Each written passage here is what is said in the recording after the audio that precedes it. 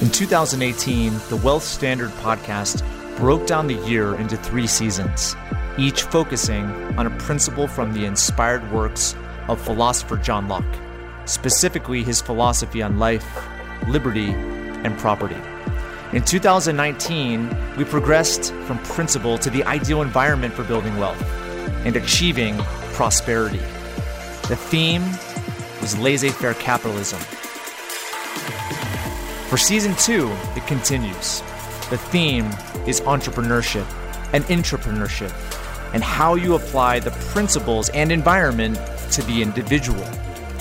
The guests, ranging from economists to entrepreneurs to political influencers, authors, and more, will teach you how to take your life to the next level. Now, on to the next episode. Hey everyone, Patrick here. Thank you for tuning into this week's episode of the Wealth Standard podcast and our season on entrepreneurship. My guest is none other than the founder of Elance. His name is Beerud Sheth. You guys are going to love this interview.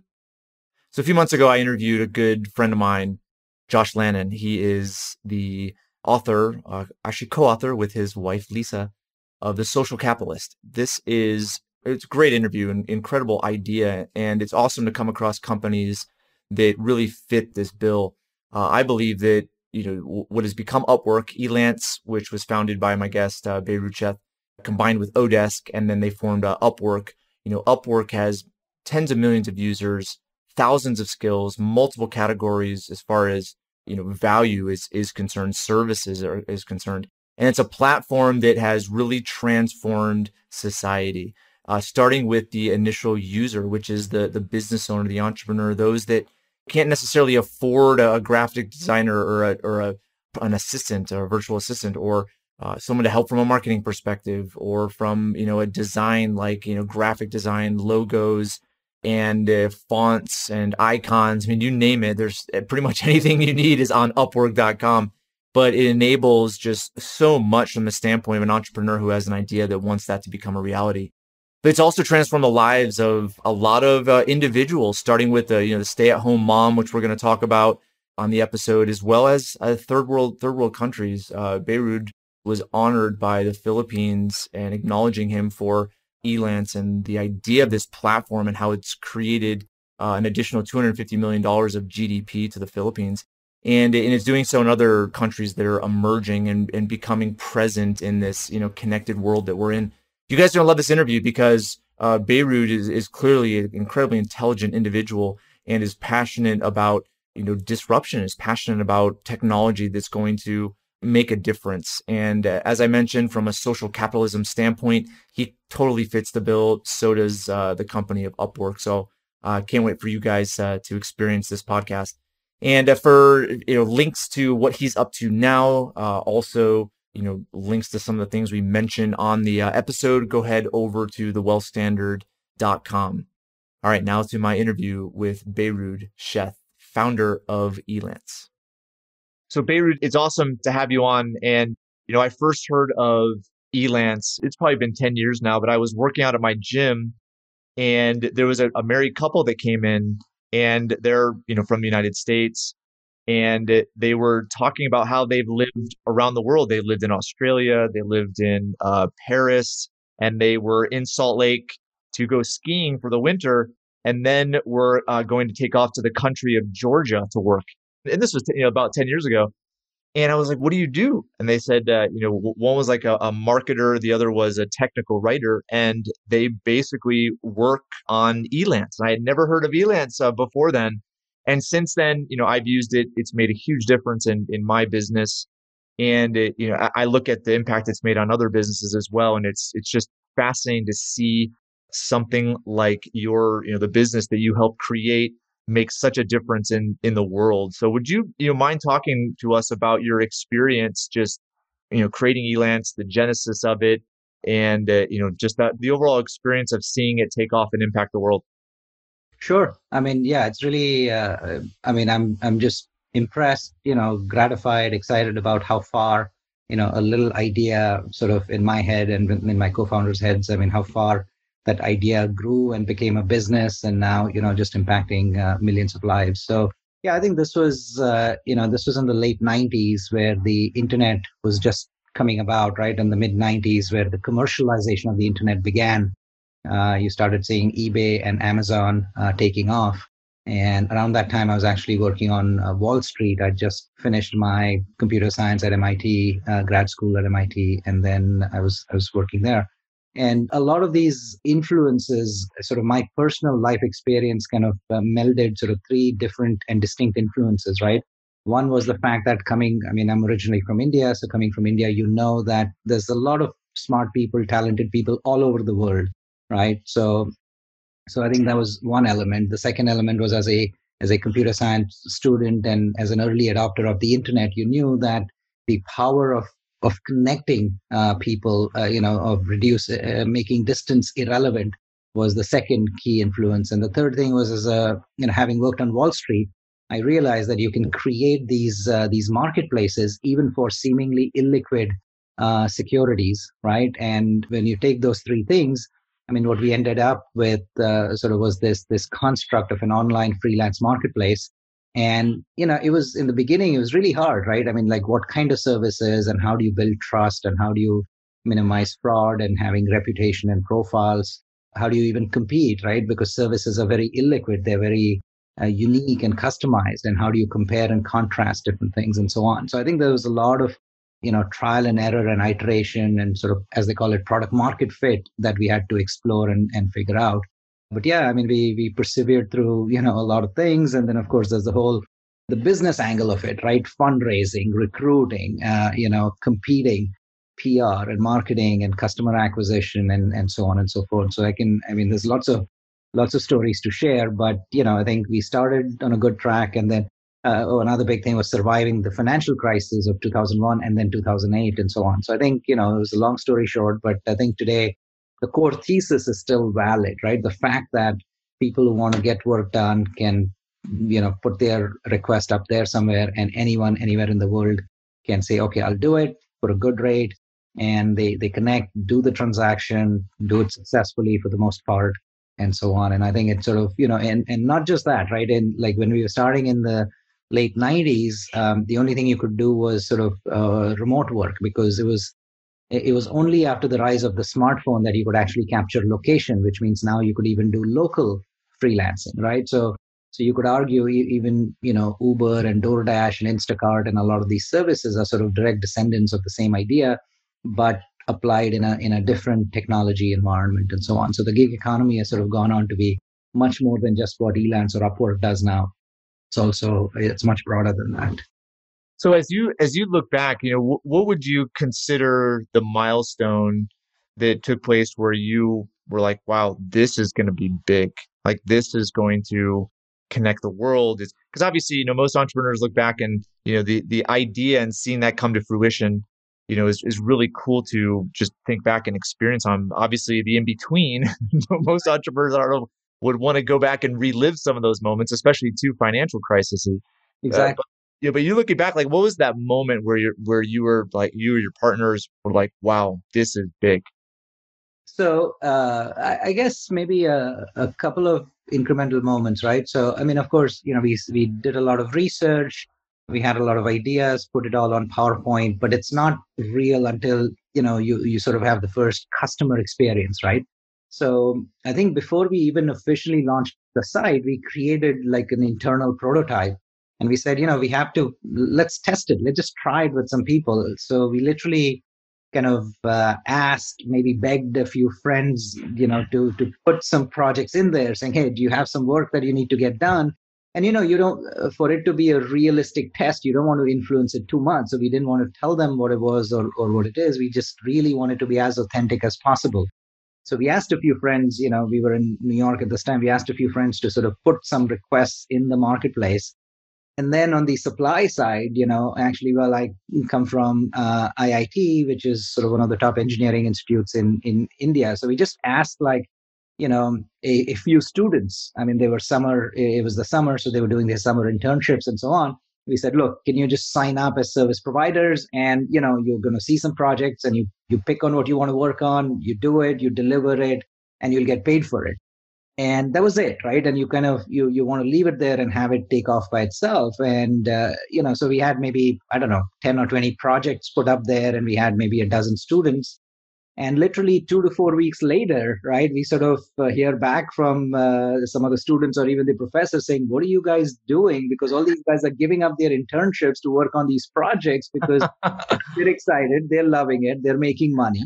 And similarly on this side, on the buyer side, if you will, you had people saying, this is great work. I mean, it was hard to find talent in New York, and here these guys are getting it done in a week or two for a lot lower, and it's really good quality work. And it just and then okay, it's real, right? Because it wasn't stage managed. It's not like we told these people to do it, but there is a natural need. And when you uncover that, this goes deep. That, there's thousands or more people, maybe millions more people like that. And I think that was the big aha. And then, of course, once we got funding and so on, we also, we scaled it up. And after that, there was a series of milestones. Maybe the first quarter where we did $1 million worth of spend going through the site. I think that was a big one. But thereafter, it's just been steady growth. I mean, sort of cumulative compounded growth over 20 years leads to big numbers now. It does what is it, about a 2 billion plus in service transactions on Upwork. But you have, I was looking at some stats recently, and you have, there's 16 million, active users. 5,000 skills is one of the other statistics that made me think back on an experience I had at Dreamforce, where you're out in San Francisco, and talking to somebody and having no idea what they were talking about. Even though they were speaking English, I had no idea what their business was because it was just completely, foreign to me. And that was my experience going in and looking at some of the skills that are associated with, some of the freelance jobs and requests on Upwork. But it goes to show you that 5,000 skills just is, it's an incredible way, right, for a business or for a startup or for just an idea that somebody has to really flesh it out in a inexpensive way, right. To test. I mean, you obviously went through prototype stage. I mean, people have ideas, and it's the cliche of, ideas are worthless without execution. But this is a way in which you can make it, very easy to test and prototype something to see if there is really legs underneath it. So I think it's just profound. And like you said, it continues as technology grows and evolves. So do, the need for different types of skills and positions. Yeah, that's true. And, in fact, the thing that surprises me is it should, in fact, be a few more skills, right? So some of the categories that did not work out as well as we expected, let's say business consulting or even legal or accounting and so on, these tend to be a little more business. People are concerned about security and privacy of data and who they are sharing with and so on.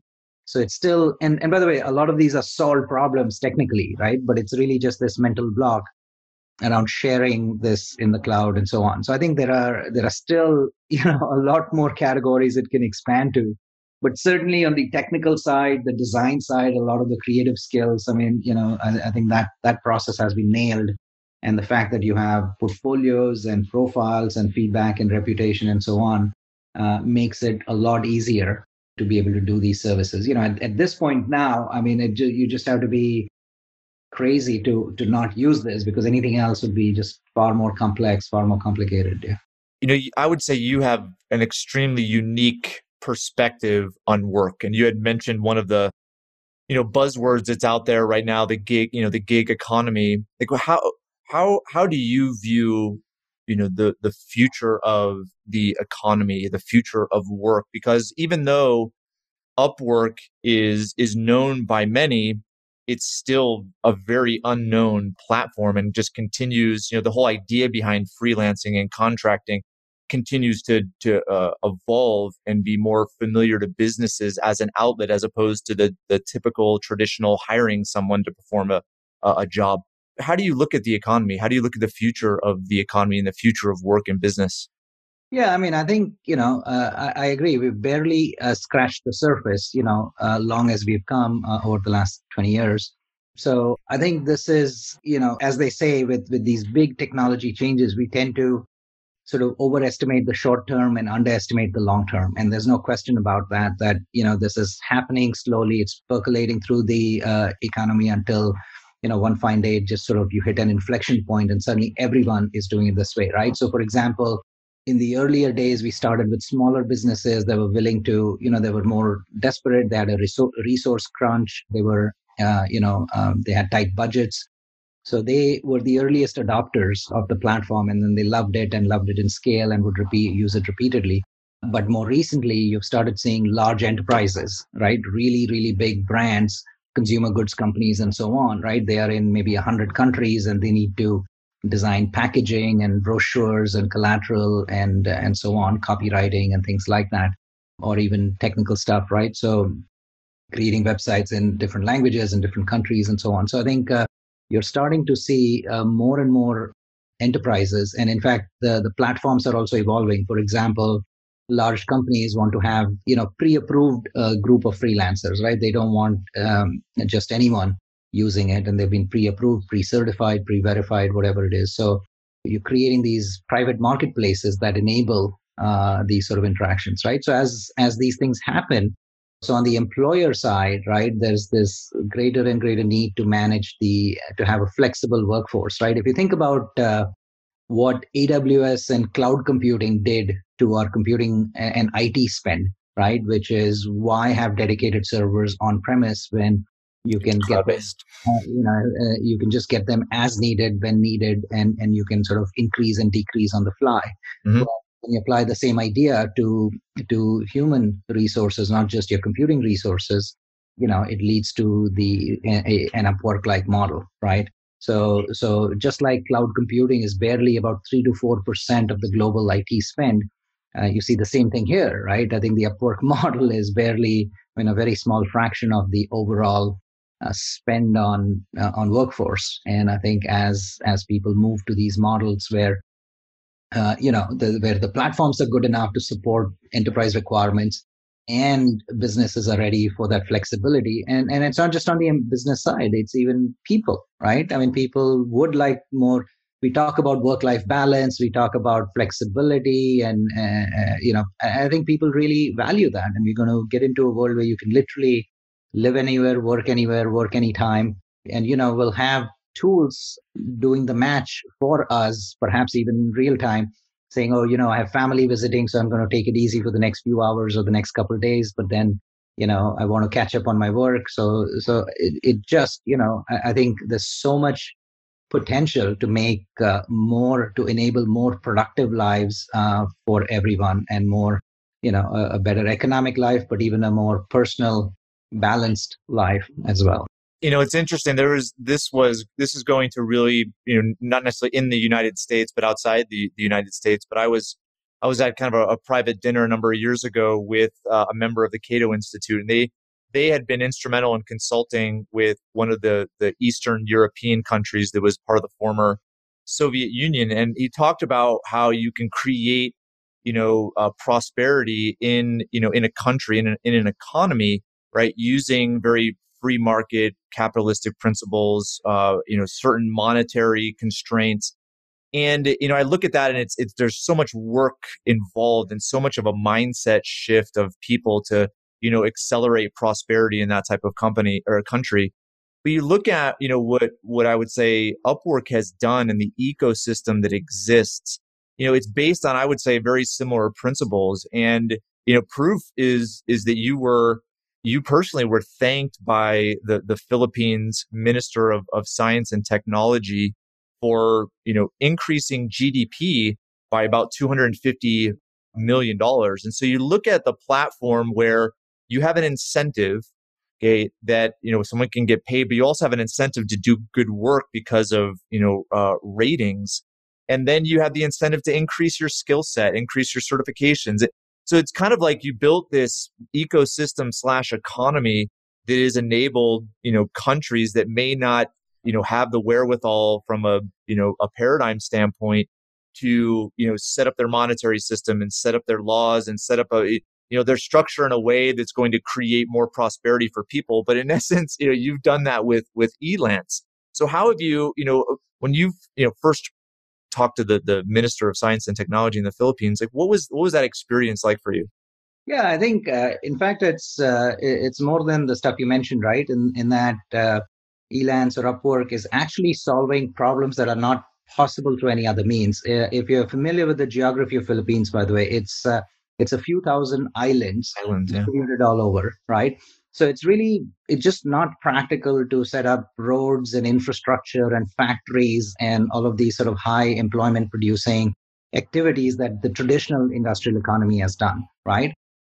So on the other hand, what they discovered, and a lot of it was kind of bottoms up, right? But what they said was people with some basic skills in certain areas, and then with Wi-Fi infrastructure, which is a lot easier to set up, could then plug into this global economy, work from home, work from wherever they are, and suddenly you can provide employment to thousands and millions of people around the country. And it's so perfectly well suited for this sort of economic, geographic situation. And it doesn't take a lot, but the return on investment in terms of the employment, what it does for the communities, the fact that people can stay where they are and have those communities thrive was just really impressive. So I think I sort of bumped into the minister, and once she found out that I'd founded Elance, she was super excited, saying it's a complete game changer where the official poverty alleviation schemes include training people, skilling them in certain areas, giving them, connecting them to the web, and then putting them on work and on Elance and Upwork and so on. And it's sort of really impacted millions of lives. And of course, the economic value for the country is great too.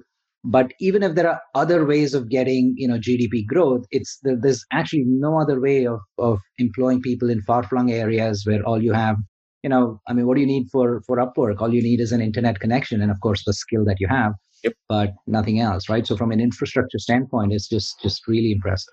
But there's also, the built-in, because yeah, you're hitting all those principles, and then the built-in accountability system, right? Right. Where you essentially have checks and balances to ensure that there's good work, and that a person maintains their reputation in order to get future work. That's also built in, which I think is a vital part, of an economy.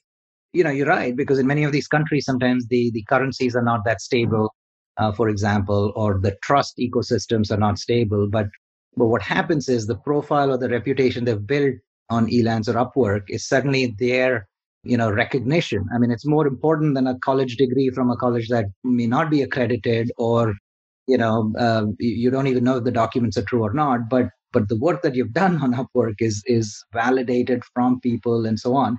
And similarly, the whole payment infrastructure and so on that we set up, right? So it allows people to plug into a global economy instantly, irrespective of the educational infrastructure or the physical infrastructure or the economic and financial infrastructure in the country. And that just, you sort of suddenly leapfrog all of these challenges where previously or without Upwork, I mean, these would be sort of prohibitive. I mean, it would just completely preempt any way of getting out of this situation. But now you really just connect up and you're a part of the global economy.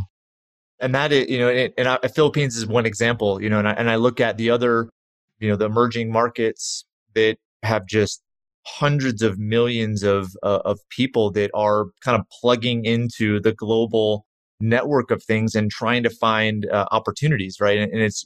And really, it's fascinating. I mean, we can go off on out for hours on this, but just the whole leapfrog effect, where you're right, you have this, a college degree has become more of a statement on a resume or a credibility factor. Where now, I would say, especially with Elance, I'm not sure a college degree is as important as like the quality of work and the ranking of that work. And then you look at, just others that are, whether it's Africa or India or parts of China, the Philippines. I mean, there's so many different emerging markets that are getting plugged into, the infrastructure of the internet, and then have a platform in which they can be, incentivized to learn a skill and to do good work and to feed their family and evolve. Whereas like the United States, I would say in a sense, it's kind of falling behind, right? People are not doing that. They're preparing for retirement, or they're, betting on their resume and their degree and their resume to, continue to do the trick. So it's interesting just to see kind of how the global economy is evolving, in a in a certain way, oftentimes faster than the U.S. economy in a sense. Yeah, I think, maybe we are spoiled for choices in the US, right? I mean, obviously the economic growth is strong, employment is strong right now, and, has been for the last 50, 70 years. Mm. So I think people expect or get used to it, right? But I think certainly in the rest of the world, this is the only way out of sometimes of their situation and so on. So it has far greater impact. But I think even within the US now, you're starting to see more and more of this. It may be regional, right? You may be in the Midwest, but now you can work on the coast, right? East Coast or West Coast. So suddenly it gives you that flexibility. You can stay in the community that you love, in the neighborhoods that you like, and still be able to do high quality work where the economic activity is, and so on. And Upwork now has gone on to add features where you can find local freelancers, somebody in the neighborhood, right? Because even if the work can be done remotely, you might just want to meet them face to face, maybe in the beginning or at the end, and so on, or whatever be the reason, or some particular skill set or language capability, and so on. So I think, or just time zone, right? You might want them to be in the same time zone. So you're starting to see these sort of local ecosystems emerging, and so on. And I think, the great thing about the US is it's sort of very dynamic. So even if not everybody is doing it, the ones who do, the early adopters will reap the benefits. And you're seeing a lot of people do that. Another category, for example, that really loved Elance and Upwork right from the earliest days was professional women that, when they choose to have kids, for example, or when the kids are young and they want to spend enough time with them, but are still exceptionally skilled, have the desire and the ability to do good work. But your traditional 9 to 5 job with the daily commute, it just wasn't amenable to sort of those work-life choices. But again, Upwork or Elance provided that option, and they were sort of our biggest fans from day one, right? So you'd have these, in a way, extremely talented, people that just wanted a little bit of flexibility that's not available in traditional work. So I think it just opens up a lot of possibilities, a lot of markets in the US, but also worldwide. Well, I'll end with this, and I would love for you to share with listeners about what you're working on now, how they can follow you, keep up with your work. But I had a guest on earlier this year who's become a great friend of mine. He wrote a book called the Social Capitalist, and and he talked about a lot of the social issues, not just in the United States, but worldwide. And I thought of Upwork as being very social. Not that this was your intention. I think this is, whether it was your intention or not, it's become that. But it's one of those ways in which it can, socially benefit. Philippines is one of them, by using capitalistic principles. And I find it fascinating that the examples you're using of women that have skill sets, that have chosen to, a certain lifestyle that's not conducive to, a 9 to 5. But you're also finding, retirees, or those pre-retirees, those that are on the verge of retirement, that are short. They're short assets. They're short, social security, and they can't maintain their lifestyle. This gives an option for them to maintain their lifestyle, but continue to, operate in their respective skill set. And so I look at the social good, and using kind of a platform that includes very economically friendly principles, and the difference that it's made and will make. No, I totally believe that. And in fact, I've always felt that some of the best social good comes out from companies that may not be explicitly social, but are viable, are sustainable, have an inherent business model, which means they can keep doing that good without having to wait for, charitable donations and things like that, right? So I think that was, right from day one, that's always been the focus. We were very conscious of the impact it can have to lives around the world, and by plugging them into this global economy.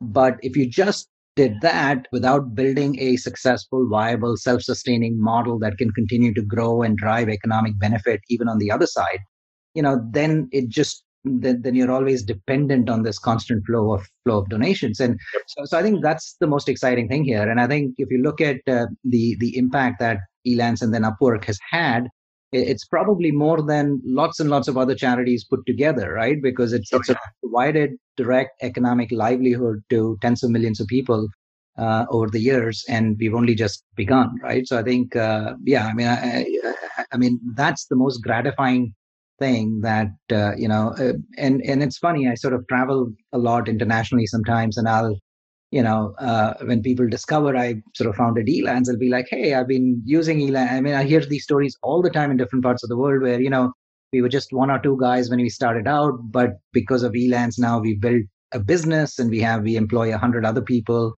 And they've just grown over the years, and it's a very common thing. I mean, a lot of people, even in business settings, will say, hey, I was, in fact, a journalist had mentioned that I was working on a job that I didn't like, but I wanted to try journalism and experiment with it. And sort of Elance provided that opportunity to try it on part-time before it became full-time, and so on. So whether it's, whether you want like this work-life balance, like working moms, as I was talking about, or whether you are sort of geographically far-flung areas and you want to plug into the global economy, or you're looking for career change. I mean, everybody wants flexibility, right? Because our interests change, our capabilities change, and so on.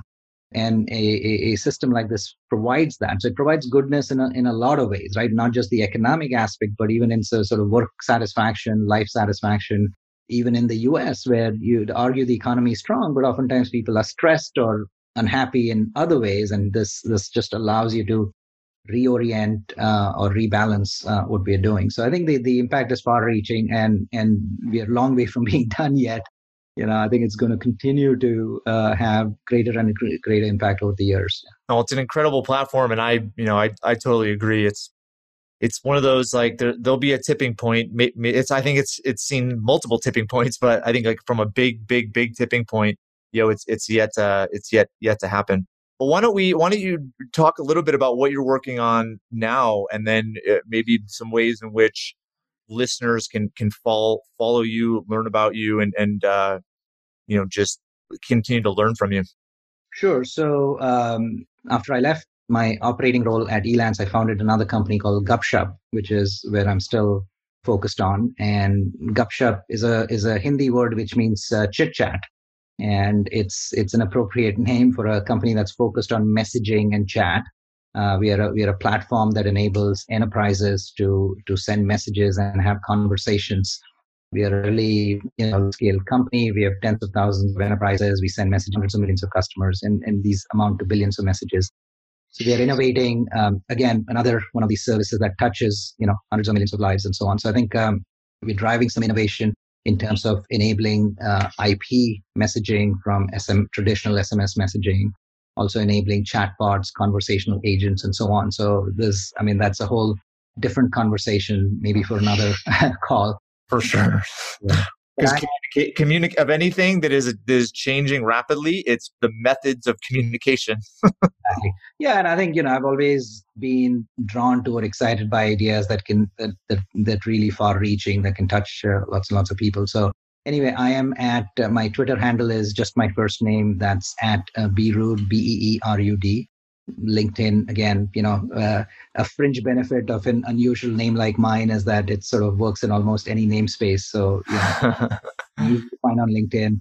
Gupshup.io is my current website. And yeah, I would love to engage with anybody who wants to reach out. We'll make sure we put all the links and so forth in show notes, and also kind of in the video. We'll put a link in there as well. But Beerud, thank you so much for being on today. This has been awesome. We'll definitely have to do a conversation about Gupshup, because that's something that I've thought extensively about, which is people don't answer the phone anymore, right? Exactly. They have, email, they have text, they have messaging. I think communication, right, is definitely evolving and probably hasn't necessarily evolved to the point where there's kind of a centralized way in which people are communicating, but I believe it's going to whatever that point is. So we'll definitely have to talk again. Okay. Yeah, absolutely. Would love to do that.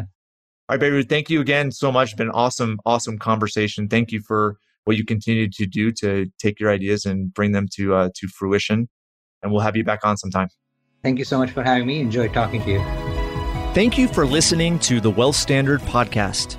Be sure to visit the show's official website, thewealthstandard.com for appropriate disclaimers and terms of service. Guest opinions are their own.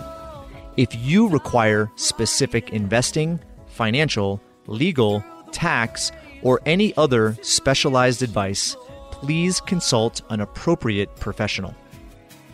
We welcome and appreciate reviews of the show. Head on over to iTunes or Stitcher to leave your review. And don't forget to subscribe to the show to get access to every new episode and exclusive interviews this season. Thanks again for joining us, and we'll see you next time.